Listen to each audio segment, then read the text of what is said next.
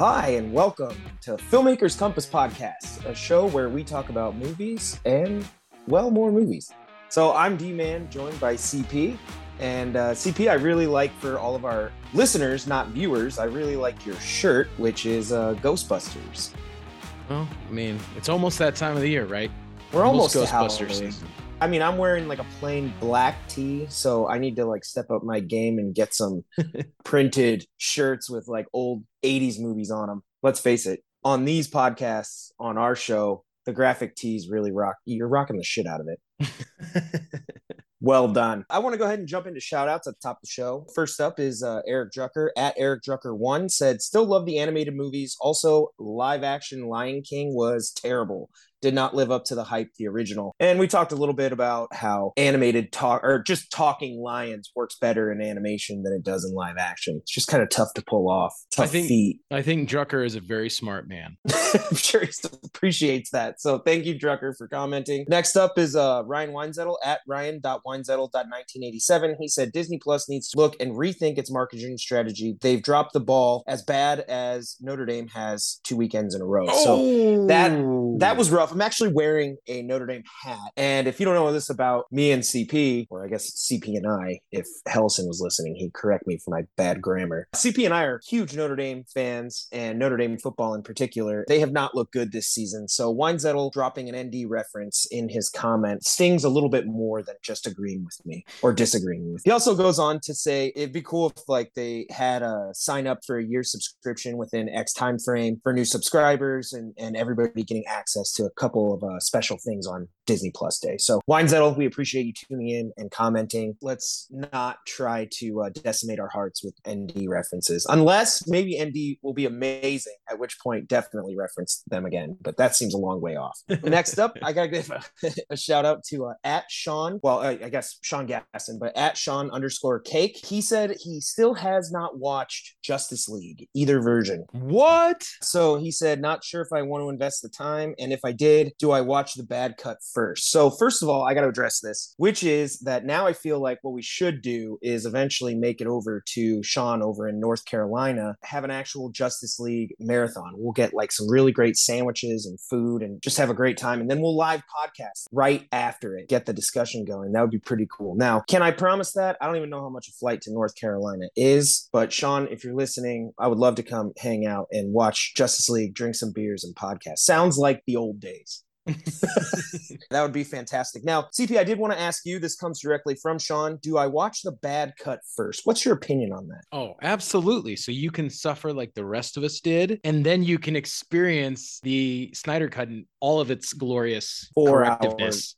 Yeah, 4 hour length. We're going to do a podcast episode about that. If it involves Sean, so be it. If it doesn't, I know you and I personally have a lot to say about Justice League and the Snyder cut and all of that. Yeah. But we'll get to that one day. So next up is at Perspective. He said, I was confused too, a couple of trailers and a normal amount of releases, referring to Disney Plus Day. So got into a conversation with, I think, CP on Instagram. Appreciate you listening, dropping the comment. Couldn't agree more. It was confusing, and I'm not sure exactly what Disney Plus Day is. We have one more shout out, and that goes to at Jess.Matney. He said, Lord, I cringed the whole way through, referring to Pinocchio. I don't know what was worse, Tom Hanks, a clearly non-Italian with a horrible accent, or the animation of Pinocchio's face. We did a little bit of a deeper dive last week on that. The general consensus is in favor of one of those. So while we're doing our shout outs, I also wanted to address that on Twitter, we ran a poll and we asked which Pinocchio was better, 1940 or 2022, referring only to the Disney ones. I know there's lots of variations of Pinocchio out there, but we're looking at Disney only. 82% of people said 1940, and actually 18% of people said 2022. So there are a few people who actually preferred the newer version. Or a lot of drunk people tweeting. Could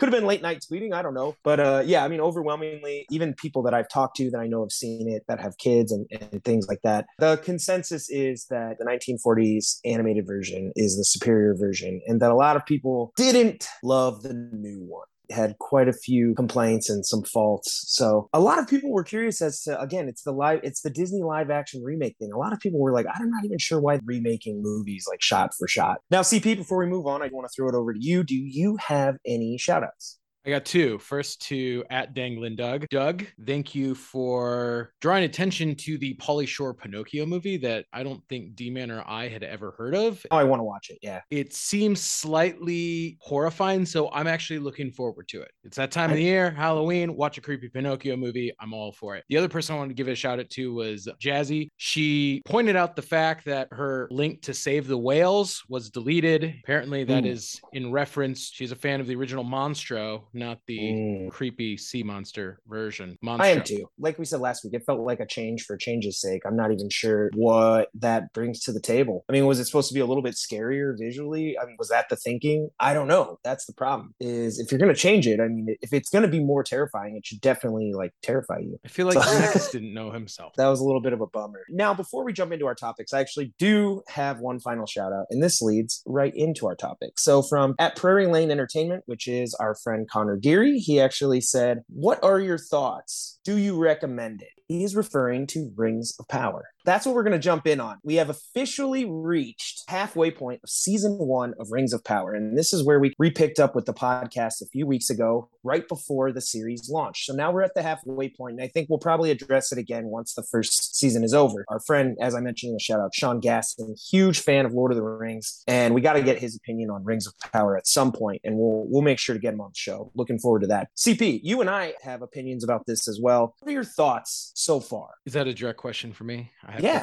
have to be the one that now everyone's going to troll because I'm either right or wrong or really wrong. Thank you. Just be right. You know, don't Sounds be great. wrong. My thoughts on Rings of Power. It was a little slow to start. It felt like it took a couple episodes to really get into. I feel like by the end of episode 4, it's starting to get its footing and really know we can start seeing the plot lines unraveling and we are now invested in the characters. I actually do agree. I thought episode 1 was a little bit slow. Amazon and just in general, the producers were trading on the fact that this had Lord of the Rings name recognition, and they knew that people would stick with it because it's Lord of the Rings. So they're going to give it that amount of time. The episode 1 was like almost an hour long. And it's interesting because from my perspective, as somebody who enjoys a lot of these shows, like perfect example of how you do an episode 1 is something closer to like Stranger Things season 1, which is the disappearance of Will Byers. Great Kicks example. off right out the gate. I mean, Will Byers disappears, and we know what the narrative momentum is for the show. They're going to spend the remainder of the time trying to save Will. All the different threads and how that all comes together will happen, and we'll see that unfold. We don't know. The narrative motion is there right from the beginning. And with Rings of Power, it actually ends the first episode with the arrival of Meteor Man, which is what everybody's calling him online. I don't know if he's actually been referred to that in canon. And really, I mean, if you were narratively going to put that show into high gear right out of the gate, you'd probably launch with that right out of the gate. You'd have a few storylines in motion, and then the meteor would arrive almost right at the top of the episode. And instead, they draw that out. Honestly, we haven't actually got too much further in that story over 4 episodes. Clearly, there's something with that character that is going to be a huge reveal, I'm guessing, by episode 8. I feel the same way. Thinking about the fact that essentially we're 4 hours into it and we really don't know what the story is actually shocking when you think about the fact that extended edition Fellowship, by the time we got 4 hours in, we had already been on our quest to Mordor. We had already met the Fellowship. We had the entire background of Middle Earth introduced to us. We knew who all the major players in the story were, for the most part. I know there's other ones introduced later on in the trilogy. So when you compare the series to it, it really does feel like we're still looking for stuff in the series. Like I was talking about Stranger Things, that's a great point, is that Lord of the Rings is actually a great example of kind of how to do that right. If you've read the book, but particularly the movie opens with the montage that gives the history behind everything. But generally speaking, it opens at a birthday party. Before you know it, Sauron's one ring is discovered. We know that Frodo needs to, at least at that point, take it to Rivendell, but the ring needs to be destroyed is what we know. Narratively, we know Frodo's going as far as Rivendell at that point, but we know that the ring does need to be destroyed. You know right away, like, I mean, that's a really kind of simple plot device. Think about it, right? Like, destroy the ring. Okay, there's a lot of stuff unfolding all around, but the narrative pull for the entire trilogy is get this little piece of crap to Mount Doom, throw it in the fire. Sometimes, a series like Rings of Power, it honestly, there's certain things that are shrouded in mystery that I think are working well for the show, but it would be great if there was some really strong narrative thread definitely taking us on the journey throughout. And it doesn't feel like there is one yet. We're going to talk a little bit about the show before we kind of get into some other topics surrounding people's opinions of it. I do want to preface that if you haven't watched it, technically these are some spoilers, although we don't actually have the answers to the mysteries ourselves. So most of this is just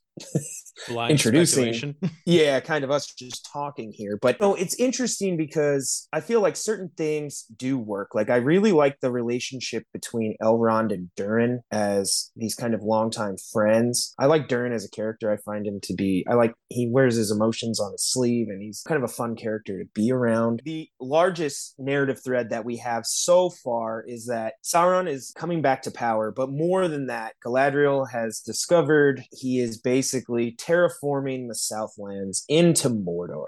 The orcs are there. They're traveling in tunnels underneath the ground. They've already taken out some towns and they're ripping trees out, very reminiscent of, Saruman making the Uruk-hai in Fellowship of the Ring. You saw that happen with Isengard, where like all around they just decimated the trees and made it this barren wasteland. Apparently, that's exactly what's happening in the Southlands, except this is all done facilitating Sauron's return to power. The show is called Rings of Power, so we know at some point he's going to forge the rings. And we also know, if you've read any of the history surrounding Lord of the Rings, Sauron is somewhere in the story. I'm guessing he's here narratively somewhere in disguise. We just don't know. We don't know to what extent the show will take creative license. I know there is a specific name, I think Anadar or Anadir or something, that Sauron goes by in Lord of the Rings history. They may change that to keep the audience guessing as opposed to just making what's there. Really, it as a major narrative thread,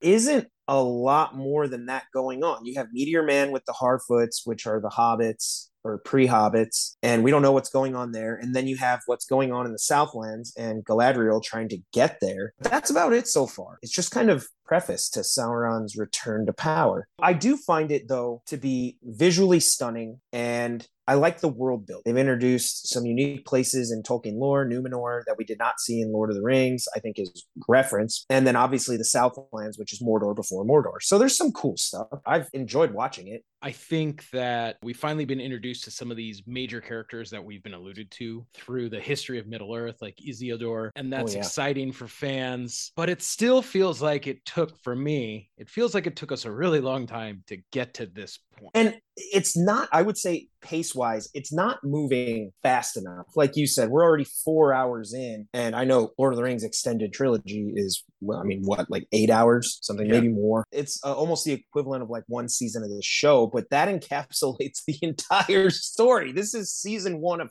5. It's like, guys, push this along, because there's certain elements I just don't think work that well, particularly right now, the character of Adar, who is the evil elf who turned bad and clearly is like working for or with Sauron. Like the father of orcs or something. I think in Elvish, Adar means father. But I don't think the character works yet. His motivations were, in my opinion, pretty stock. He's like, been wronged and I want power and revenge. And I was like, I guess. I also feel like his revelation should have been introduced earlier in the series, so we kind of have a face of who the villain is, because he's the only villain we have. I'm assuming he's kind of going to be a season 1 villain. Shows that do villains right, like a great example is like Avatar: The Last Airbender. I think the villain in season 1 is like a general in the Fire Nation. In season 2, it's Zuko's sister, and then in season 3, it's the Fire Lord and Sozin's Comet. And like each season progressively gets more and more intense for the villains and more personal. I feel like he definitely is a villain that can die.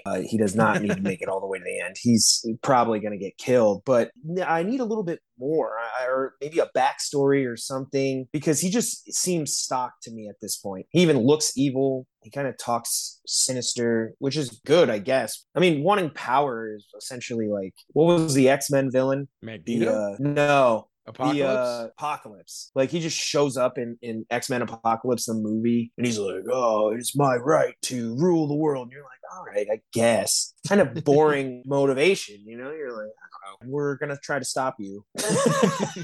And that's the story. I mean, there's no more to it. You don't have to like change people's minds. He's like, no, if you're not with me, I'll just murder you. You're like, all right, I guess we got to do this. And that was D-Man's review of X-Men Apocalypse. Don't watch Yeah, the movie. if we do that, I have strong opinions about that movie, and it does actually revolve a lot around Apocalypse. I found him to be incredibly one-dimensional, whereas someone like Magneto, I think, is just fantastic. I'm looking for a little bit more of Magneto here. That's what's happening is like, we don't have a central villain. I mean, Sauron's out there somewhere in the distance. If we're using the Avatar analogy, he's playing the role of the Fire Lord. He's out there, and I assume at some point they're going to have to fight him, which is great. I'm looking forward to that, but that's not coming for a while. You need to have some clear threats that are true threats to whatever the mission is at hand. And that's the other problem is right now we don't fully understand, like, is there a mission? They got to speed it up, man. The pace just needs to pick up a little bit more. I love the world building. I think it's beautiful to look at. I know I typically come across this way, but I'm not a huge fan yet of the score. I think when you compare it to something like Lord of the Rings, which has instantly recognizable themes, Howard Shore concerning hobbits, the Fellowship theme, the overall eerie theme that is, I think, associated with the One Ring, just amazing. I mean, that is a 10 out of 10 top tier film score. Lord of the Rings was amazing. And here, I'm not finding anything really recognizable, anything that taking a shower later and humming. That's what I'm looking for. I think they got to find a way to bring that in because I think it's so important. What is Star Wars without the score? I'm not saying that I still wouldn't love Star Wars, but I mean, the score elevates it so far. Also, there's our Star Wars reference. Another reason not to like Adar is like he releases one of the elves to go back to the tower and tell them that basically he's going to destroy them. And I was like, you really got to release him to get that message to them. To me, that type of writing, I'm not a huge fan of. Like, I know they don't want him in captivity, but he should have to like get out on his own, like figure a way out. Just releasing him just seems stupid. No, I agree. Like, why would you do that? Releasing your prisoners, you idiot. You're telling me like you guys can't get that message across any other way. If anything, the orcs could just like march up to the tower at night with him, have him convey the message, and then murder him. I mean, or at least try to. I guess you should be on the writing team because that's a good point. I just don't like when people like it's like he's a prisoner and then they just release him. I was like, so what was the point of all this? Why did he even get captured? We can't infer that these evil orcs are going to try to take over the tower. I'm guessing they will. Yeah. No, they're just going to stay. They've been burning towns, but my guess is they'll just stay where they are. No, of course they're coming for you. Like, I don't know. Stuff like that sometimes. Like to me, when you talk about pace, that's why sometimes it feels like I'm like, move it along because you spent like almost 3/4 of an episode with him captured only to release him. Like, what a waste of time. No, that's a good point. And I think that that's the difference. We have characters that are still spread out. We're still slowly introducing characters, but the main plot of the series has not yet introduced itself. And so that's why it feels like we're just sort of waiting around to be like, what's the arc here of season 1? What's going on?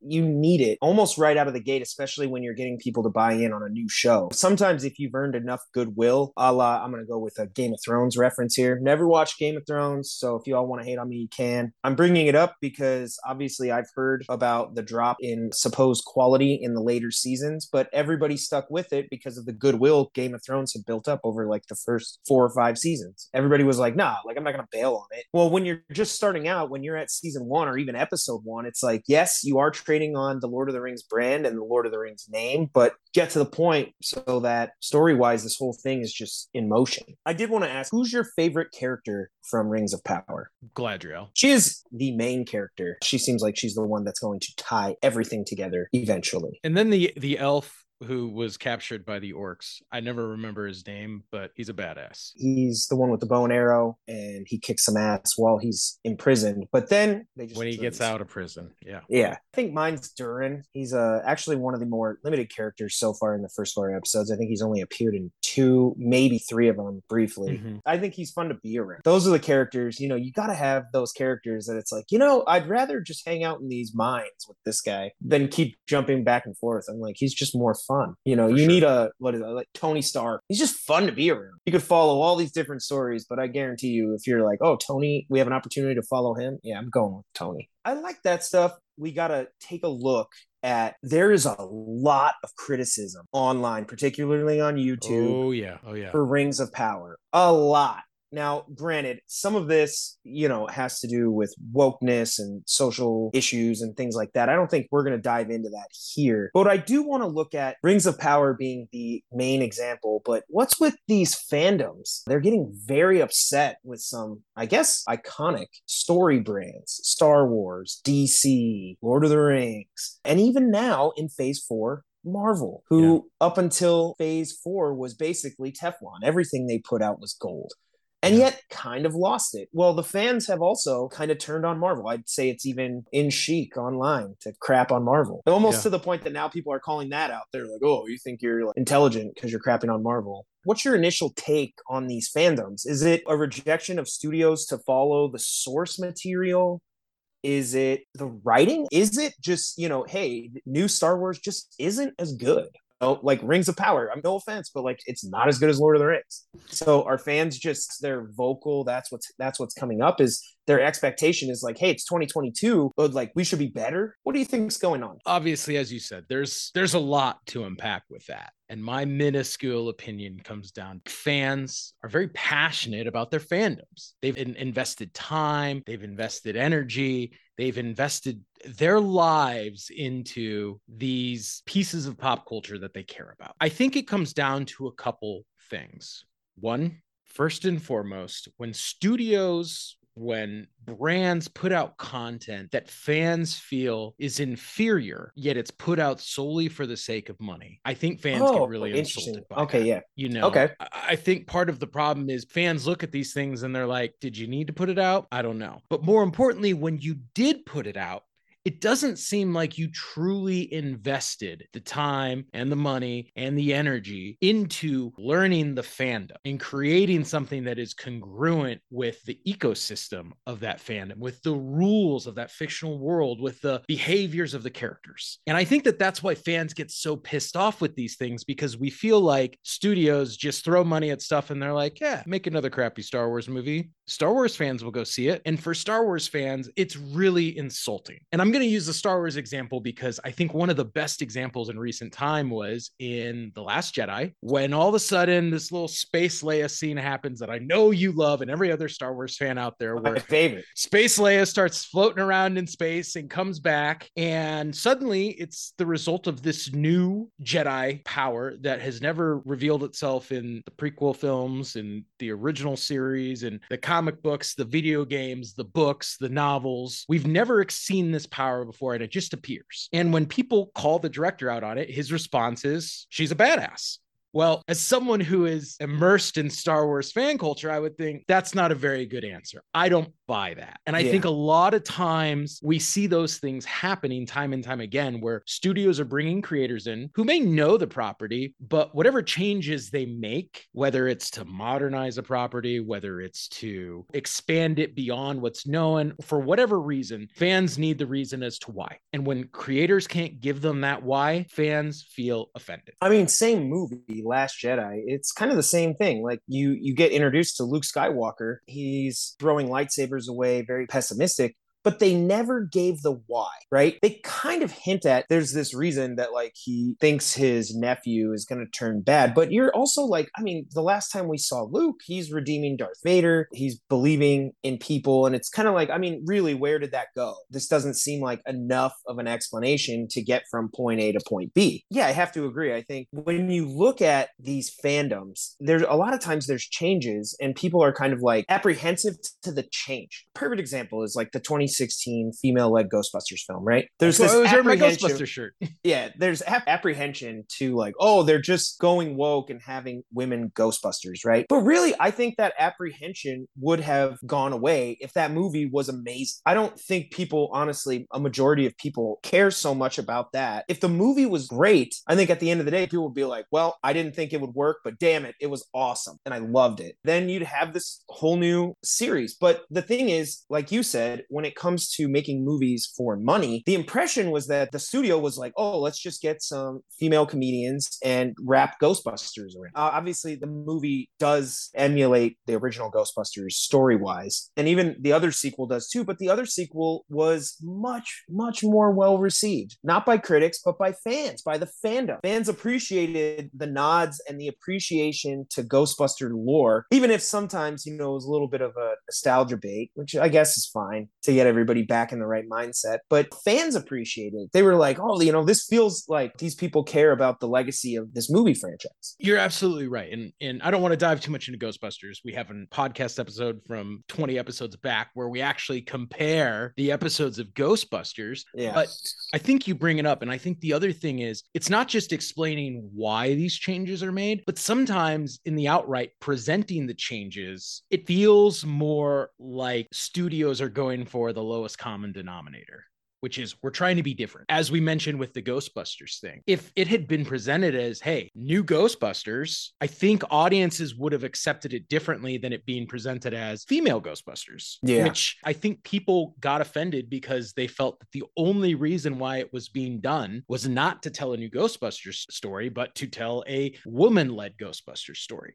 And I think for fans, as long as the studios can say, this is why we're doing it, this is why this happened, this is why we're taking this thing you love in this direction, which none of them have been able to successfully do. I think part of the reason why fans get so upset about these things is studios release something, fans naturally get upset. Fans don't like change. People don't like change. It's a natural thing. Studios release something and fans go, oh, that's overwhelming. It's new. It's different. I don't like it. They get upset. Then studios turn around and say, oh, this is toxic fandom. This is racism, which in a lot of cases, I don't think it has anything to do with. I think it has to do with the fact that you release something that fans don't like. There's times where they've done it right. Two of the things that I will point to is Star Wars examples, right? The Star Wars Clone Wars television series, which fans love because it was made by creators in conjunction who understood the culture and the fandom of Star Wars and created something that a lot of fans point to as an awesome example. And another thing was the Timothy Zahn novels from the 90s, which again, fans overwhelmingly embraced for taking Star Wars in a new direction, which was respectful to the original trilogy. Yeah, I agree. I actually really like those Timothy Zahn novels. You probably have a couple of them in that bookshelf behind you, I guess. Of course I do. I have the whole trilogy, man. Those are really cool. I mean, the introduction of Thrawn and like all that, it was pretty sweet. Yeah. It's just one of those things where I think studios use those excuses as kind of the Teflon for sometimes making maybe not the highest quality stuff, as opposed to owning the fact that, hey, maybe Rings of Power doesn't live up to Lord of the Rings. You can just blame, oh, people don't like it because, like you said, they're sexist or racist or this and that any sort of critical conjecture around just gets lumped all together as there's this overwhelming rejection. Now, I will say, I have watched some of the fan videos on YouTube regarding Rings of Power specifically, and I do think people are being overcritical to a certain degree. People literally will like watch the episode in the video they're presenting and like point out every little thing. And I'm like, I guess I can't imagine there's anything that you couldn't sit there and like find stuff. Even Star Wars, like things where you're like, oh, that's stupid. Like, why would they do that? And I think part of the problem that something like Lord of the Rings runs into, this reminds me of when I went to the Comic-Con panel. It is a fandom with such an educated group of fans and such a long history. And I mean, right, there's college courses about Tolkien. People really understand. That's amazing. People really understand this stuff. And I remember after they showed the initial trailer and then they gave people the opportunity to ask questions of the showrunners and the executive producer, good Lord of the Rings nerd went up there and he said, can you guys please explain the controversy with the armor? They all looked around like, we don't really know what controversy we're talking about. And I'm going to misquote him. He said, well, Gladriel in the shots you showed is wearing so-and-so's armor and she never would have done that. Why isn't she wearing this house's armor? The showrunners looked around kind of puzzled and they're like, well, maybe we'll find out. Like they gave some very sort of half-assed answer about, you just got a quick little glimpse of it, but maybe there's more that hasn't been revealed. And the point is, witnessing that, I'm like, obviously this guy knows his Lord of the Rings and he knows it better than pretty much everyone else up on that stage at that time that he was talking about it. That's the type of fan who's going to be upset when they can't give a definitive answer. And if they could have, then he probably probably would have walked out of it with a much higher opinion of the series. And that's really where we're at. 4 episodes in is, I think a lot of people haven't necessarily been satisfied. And the thing that sucks for me is I know people that work in film, right? I'm in LA. I know people who worked on Rings of Power. I know people who worked on as extras on Star Wars, on different things. Like I know people in the industry, not that everybody is a Tolkien expert. They're not. The high level people in the writing room need to be the experts in this case. But the people I know, they care. They are a little bit hurt when there's a rejection of what they worked so hard on. And so I don't think that necessarily the people working on these projects are just like, hey, this is just a job. I think people do take a lot of respect that they're getting a chance to work on something Lord of the Rings, a Tolkien story. I think people do care. I think, like you said, I think what happens sometimes is at the very highest level, there's this concept of like, just throw money at it. Money will solve it. Yeah. But when you're telling good stories, you can buy a writer, but you can't buy a good story. Somebody's got to make that. You got to put in the time. But I mean, from my perspective, I know the people that did work so hard on these different productions, they were a little bummed that because they're excited for everybody to see it too. Their impression is that everybody worked really hard. It's a bummer when I watch these videos on YouTube and people are just like disparaging everything from the acting choices to the acting to this or that, even though everybody has a right to be critical of whatever aspects of art they want. I just think sometimes we're seeing people, I don't know, I don't want to say they're being mean for views, but I feel like they're going a little overboard.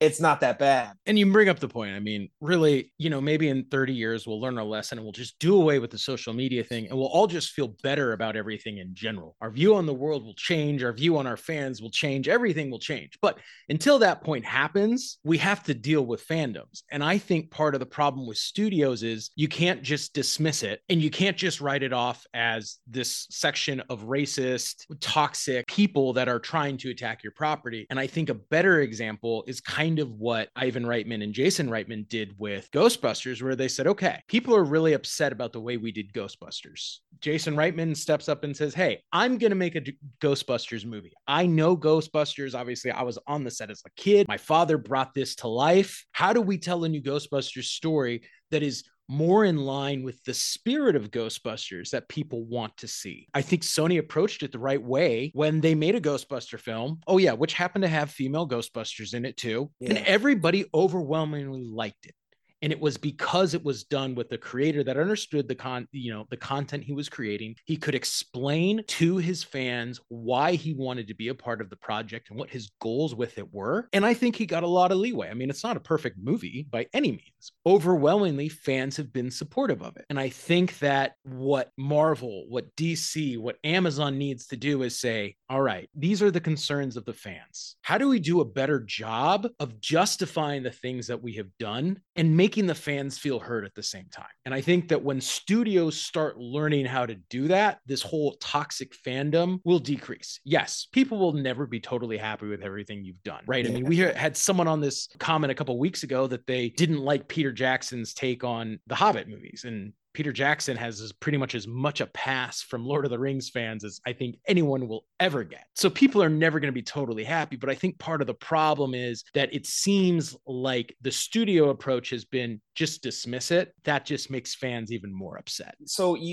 as far as fandoms go, you can have some influence. So perfect examples are the Snyder Cut, which we did get. Yeah. And that was due to fandom demanding something. And then the other big one of recent years was the entire change of Sonic's design in the Sonic the Hedgehog movies, where fans were very upset with the initial design and they expressed this, and the studio was like, all right, we hear you. They went back and redid it, and the Sonic movies actually made a lot of money. Not to say that they're perfect films or anything. At least people were on board with the concept of Sonic and the way they were treating the source material versus they're trying to change it, and everybody was like, well, you know what, we just don't we don't like it. And the studio actually listened and was like, all right, this could be a real problem. Like, people are going to just reject this movie based on the design. So like, maybe it's time we just reevaluate and say, hey, we got to eat the cost, redo this thing. Yeah.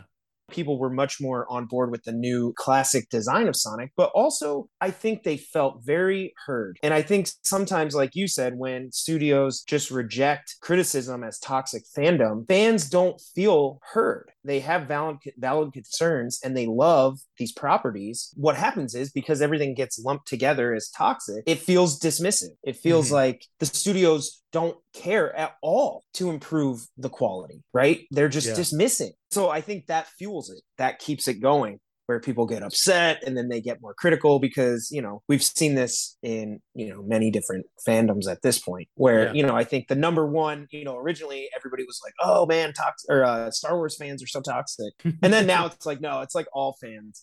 Fandoms themselves, they're very critical of what you put out. Like you mentioned, of course, there's actually going to be some sexists and people in there that you're like, we got to dismiss some of these people. Like, I mean, if you're just going to go that route, go find something else to watch. But there's so many legitimate criticisms that people have that it's like, how do you acknowledge them and try to make the fans feel heard so that maybe season 1 is what it is. But when you come around to season 2, how do you incorporate some of those things and make people feel like, yes, you get it. You're coming around. It's an ongoing problem. Like, I don't have the answer. I think, like you said, it's going to be the dialogue that happens between the brands and the studios with the fandoms. Right now, it's very dismissive. To that end, I think some fans are kind of rejecting some of the material that's coming out. They're just like, I don't like it. If there ends up being a little bit more of a dialogue or some way to actually garner input, I think fans will have a lot more respect, because I don't think anyone expects, like you said, the studios to get it right every time. We don't. Yeah. We know they're going to get it wrong. And it's not that we can't accept that. It's that, we want to try to get it right.